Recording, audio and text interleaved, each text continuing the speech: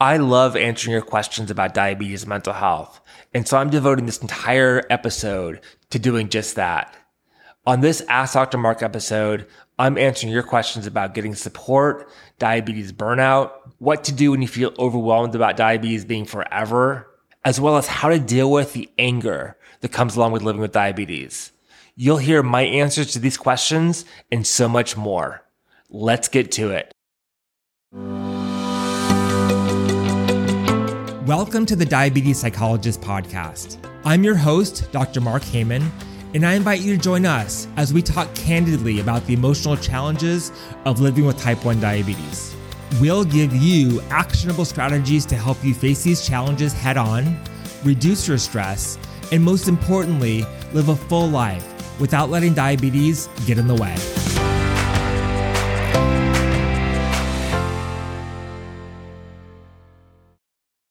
Hey there, welcome to the Diabetes Psychologist Podcast. I'm your host, Dr. Mark Heyman. Before we get started today, do me a favor.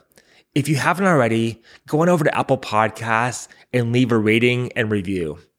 That will help me get the word out about this podcast to lots of other people with type 1 diabetes who could really benefit from it. And also, if you haven't already, make sure you follow or subscribe to this podcast on your favorite podcast app. On this episode of the podcast, I'm doing something I call Ask Dr. Mark. I get questions from my audience all the time about diabetes and mental health, and I want to make sure I answer your questions. So on this episode of the podcast, I'm doing just that. So without further ado, let's get to the questions.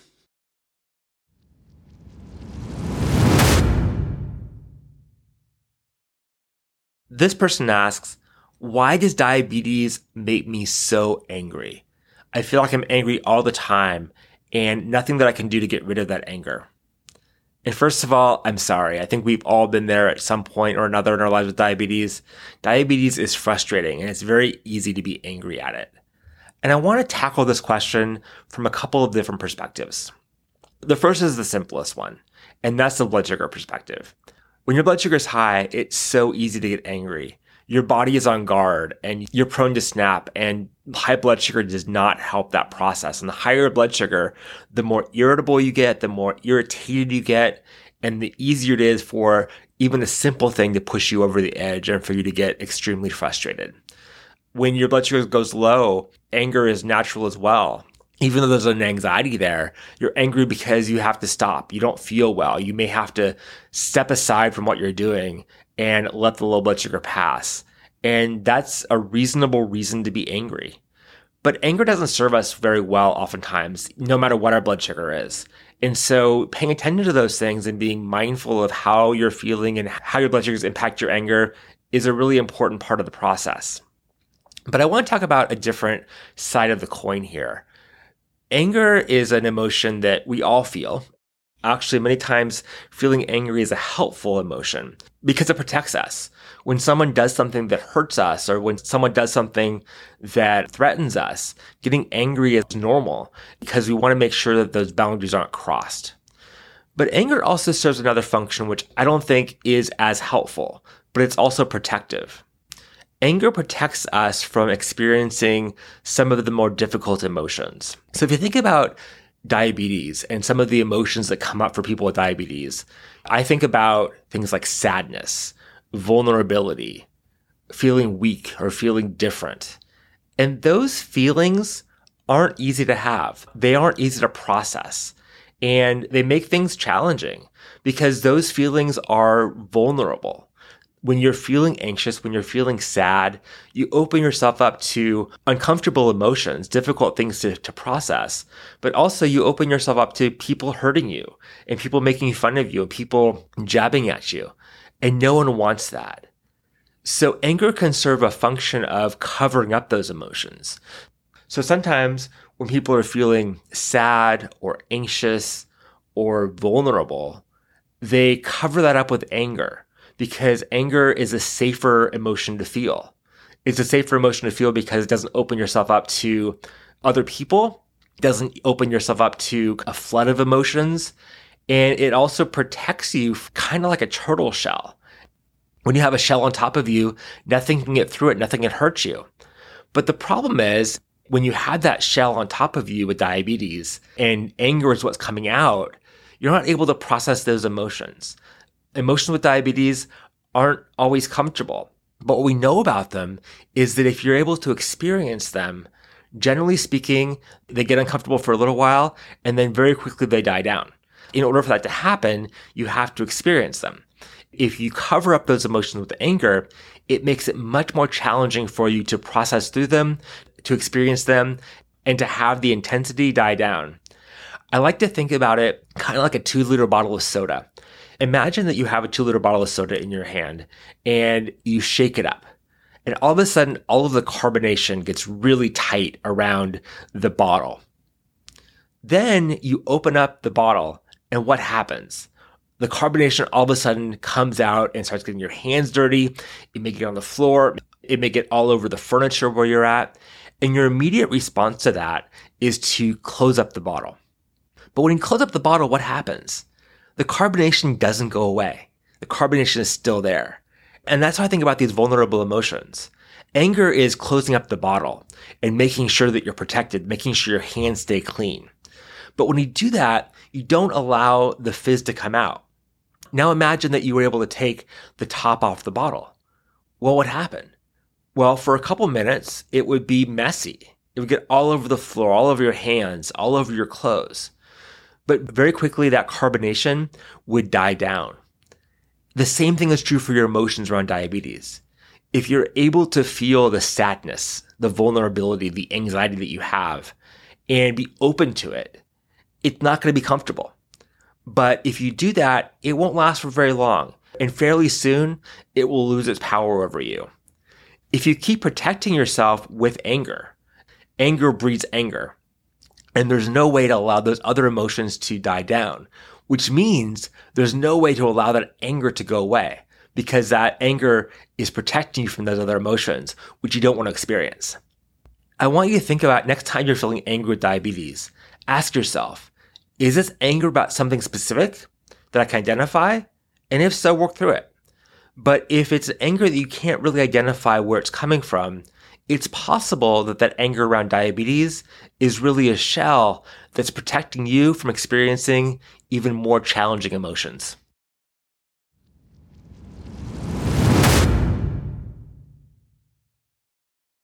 This person asks, why is it that I can't seem to get over my diabetes burnout? I've been feeling burnt out for a long time, and burnout with my job goes up and down, but diabetes burnout just stays the same. I don't know the answer to that question without talking to you a little bit more, but I want to suggest a hypothesis here. For a lot of us, diabetes burnout becomes a habit. That's just kind of how we approach diabetes, and we expect to be burnt out with diabetes. So when we go into thinking about diabetes, we go into it through the lens of burnout, feeling like that's just how it has to be.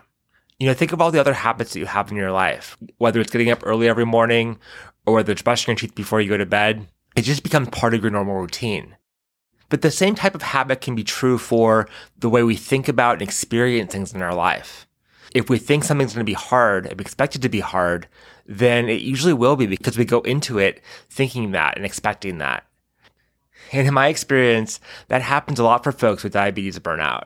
They go through a period where they're just feeling done with diabetes and they just want to push it under the rug and not deal with it anymore. And then objectively, their situation gets better.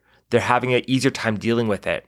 But they're so used to feeling burnt out, they're so used to feeling stressed about diabetes, that they have a hard time breaking the habit of feeling that way. So they go into it expecting they're going to feel that way, and it becomes a self-fulfilling prophecy. So if this is the case for you, what do you do about it? Well, the first step is you've got to recognize what's happening. You've got to recognize that your burnout may be real.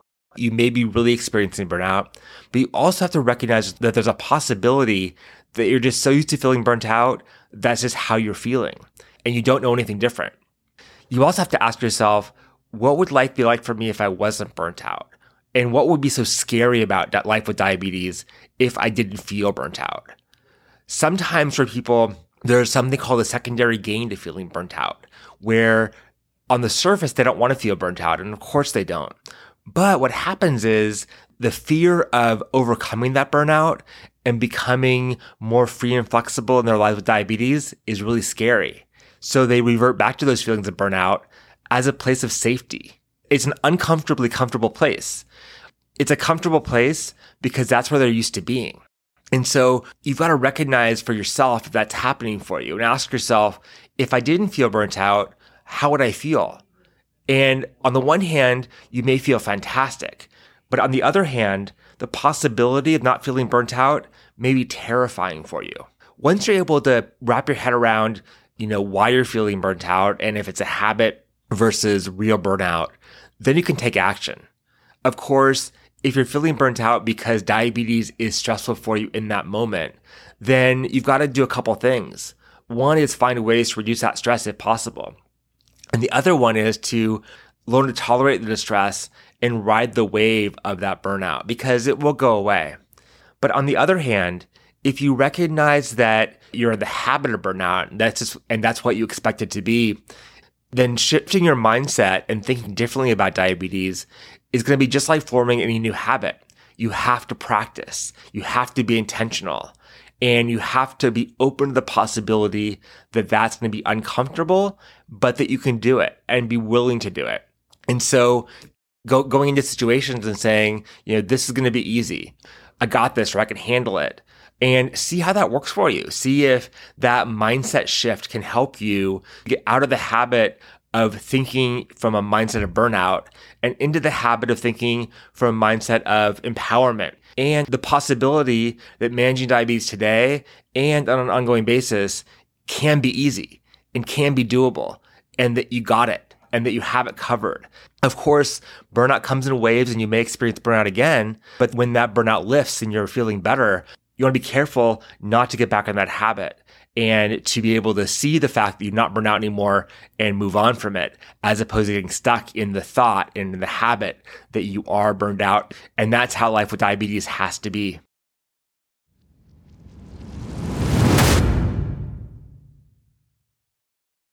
This person says, I'm having a really hard time wrapping my head around the fact that diabetes is forever and it's not going away.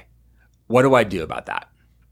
This is one of the most challenging things for people with diabetes, especially when they're first diagnosed and they realize it's not going away and this is something that I'm going to be living with forever. And there's no simple way of answering this question. I want to give you a couple of tips. The first one is to accept it. I know that's easier said than done, but accepting is much more than just saying, okay, I accept diabetes. You can actually use your body to help you here. So I imagine when people say, I can't believe that diabetes is going to last forever. I don't want that to happen.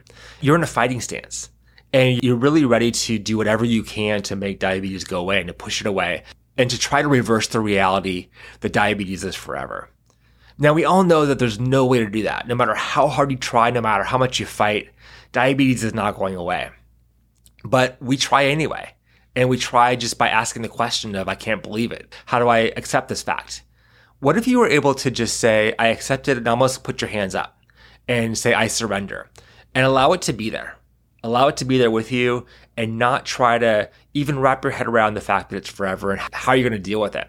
Because asking yourself how you're going to deal with it implies it's going to be challenging. And part of this is a mindset. Part of this is going into diabetes saying, some days may be challenging, but I got this. Really empowering yourself to get to a point where you feel confident. And if you feel confident in diabetes, then yes, it's forever, but you can deal with that. It's not that big of a deal. You're going to have challenging days, of course, but that doesn't mean that every day is going to be challenging. And it certainly doesn't mean that diabetes is going to get in your way and that you can't do everything that you want in your life, even though you have diabetes. I'm sure you can think about other examples of things that have happened to you that are going to be forever. Some of them may be positive, some of them may be negative. You have learned to navigate those things. And maybe another way of answering this question is thinking, yes, diabetes is forever and I can't make it go away, but I can learn to navigate my life with diabetes. And if you think about yourself as a navigation tool and you think about diabetes as something that's going to be there with you, how do you navigate with it? How do you navigate around it? How do you navigate your life in a way where diabetes is there, you're taking care of it, it's not going away, but it's not bothering you? That's a challenge, but it's definitely something that's doable. Definitely something that you can achieve if you come to a place of acceptance, of surrender, and not trying to fight it, surrendering and accepting that diabetes isn't going away actually brings a lot of freedom, because you're no longer fighting a fight that can't be won, but you're picking a challenge that you can navigate and that you can overcome.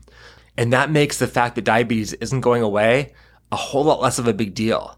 And that's our goal, is to make diabetes less of a big deal and allow the things that are important to you to be at the forefront of your life.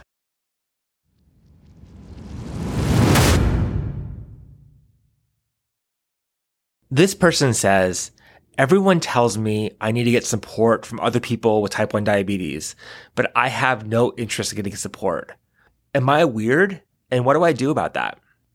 In my experience, support is probably one of the best things you can do for your mental health with type 1 diabetes.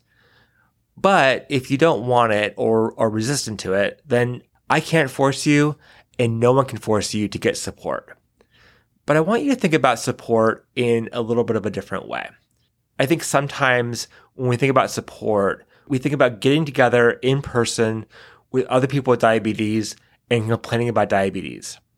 And in my opinion, that is not particularly helpful, because our goal as people with diabetes is to manage diabetes well, but not to focus on diabetes. So the thought of getting together with people with diabetes and complaining about diabetes does the exact opposite of that. You're spending time focusing on it, complaining about it, and making the frustrations of diabetes even bigger. But thinking about support in a different way may make you more open to it. And here's what I mean by that. In my experience, when you get together with people with diabetes, actually, you don't talk much about diabetes at all. But everybody there gets you. They get the alarm. They get what it feels like to be high or low. They get the challenge of diabetes. And so it can go unspoken. And that's a very comforting thing. But support goes way beyond meeting with other people in person and talking about diabetes. Support with diabetes has so many different faces, especially now in the age of social media. So let me give you some examples. If you're listening to this podcast, I hope the information I'm giving you is a form of support. If you've ever read a blog about diabetes, that's a form of support. Learning other people's stories and hearing them, whether they're telling you personally, whether you're reading it on a blog or an Instagram post or somewhere else, understanding that you're not alone in the process of living with diabetes is a form of support. You can be active on social media and you can post about your experience with diabetes. That's a way of getting support from other people. But you can also be a lurker on social media and just scroll Instagram or Facebook and look at other people's experiences and learn from them. That's a form of support. Support might mean reading a book about diabetes. It may mean talking to your mom about diabetes. The bottom line is it means lots of different things. So if you don't want support, I'm not going to push it, but I am going to challenge you to think about, what do you mean by support? What about support are you so resistant to? And in what ways are you actually getting support now? Or would you be open to getting support when you haven't even thought of them as support? But in reality, they're the exact support that you need, and you're getting it already, or you have the possibility of getting it. If you're able to open your mind and seeing different types of support as potentially being valuable to you.